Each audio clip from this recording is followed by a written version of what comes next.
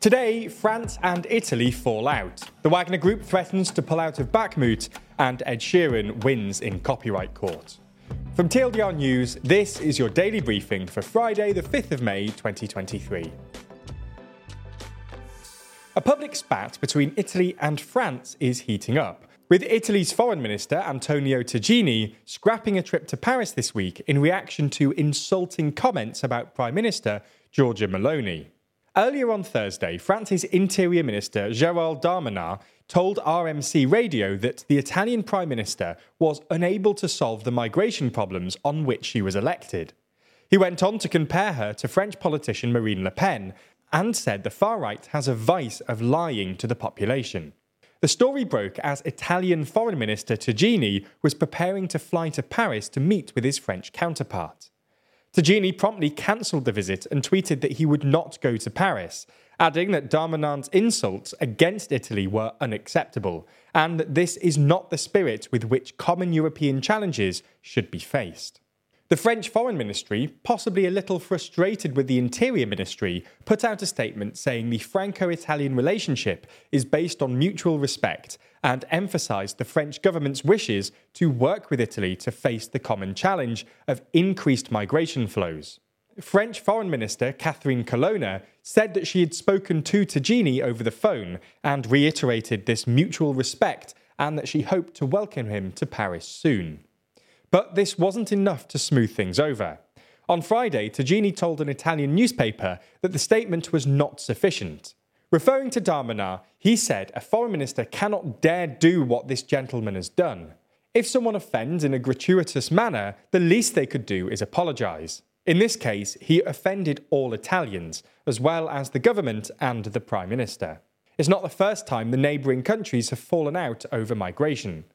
Last November, the French government called the Italian government irresponsible and inhumane after it refused to allow a private humanitarian rescue ship of more than 200 people to dock in Italy.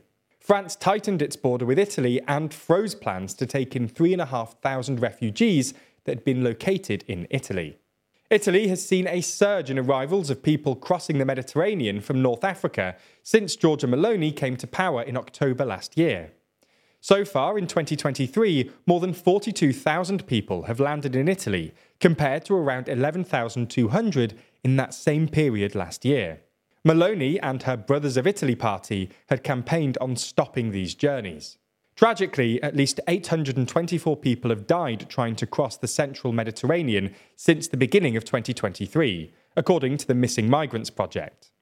The UN has called for countries to open up more regular migration channels and strengthen responsibility sharing. Okay, so that's the main story today, but there's a lot more going on around the world. So here's a rundown of 4 other stories. In the latest news surrounding the rift between the Russian government and the head of the Wagner Group, Evgeny Prigozhin, it's been reported that Prigozhin has threatened to remove all of his troops from Bakhmut by Wednesday. This follows an ongoing row about ammunition. Prigozhin has claimed that his troops are down to their last few days of bullets and that they need thousands more rounds of ammunition.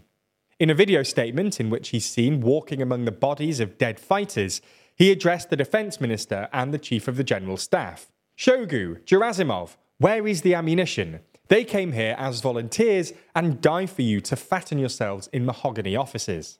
He claimed that if these ammunition shortages were not tackled, then his mercenaries would be forced to either retreat or remain and subsequently die.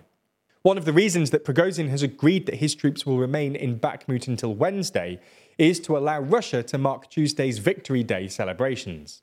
Bakhmut is one of the bloodiest fronts in the war, with it sometimes being referred to grimly as the meat grinder, due to the relentless loss of life there. Serbia has been rocked by 2 mass shootings in 2 days, prompting President Alexander Vučić to pledge that we will disarm Serbia. The first shooting on Wednesday was carried out by a 13-year-old boy who killed 8 fellow students and a security guard at a school in Belgrade. The boy's father and mother have been arrested, but since the child is under 14, he cannot be held criminally responsible.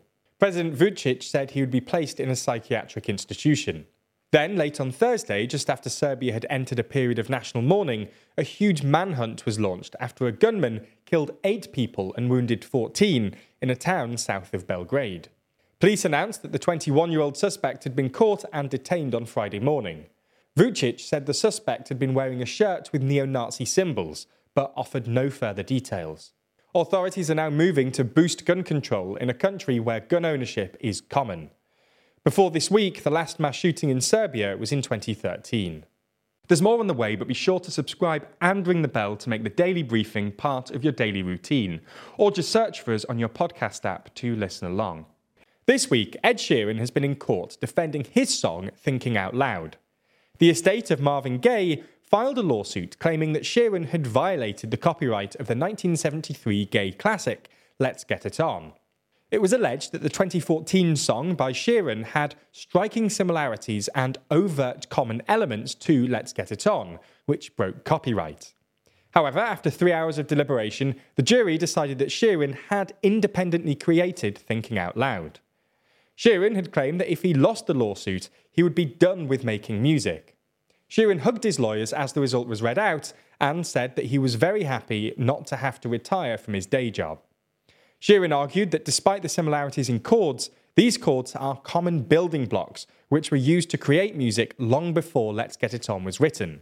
He added that no one owns them, in the same way that no one owns the colour blue. This case comes after a similar case in 2022, when Sheeran was taken to court by Sammy Switch over Sheeran's song Shape of You. Sheeran also won this case. The results of the UK local elections have come through this morning, and the results aren't exactly great for the Conservatives. The last time these local elections were held were back in 2019, when Theresa May was the Prime Minister. She was historically unpopular, and the Conservatives lost a vast number of councillors and councils. So this year, the Conservatives were already starting from a very low benchmark. As their benchmark was already low, it was expected that the Tories would only lose a few hundred councillors. At the time of writing, only 72 of 230 councils have been declared, and the Conservatives have lost 260 councillors. The Tories are, therefore, on track to lose a huge number.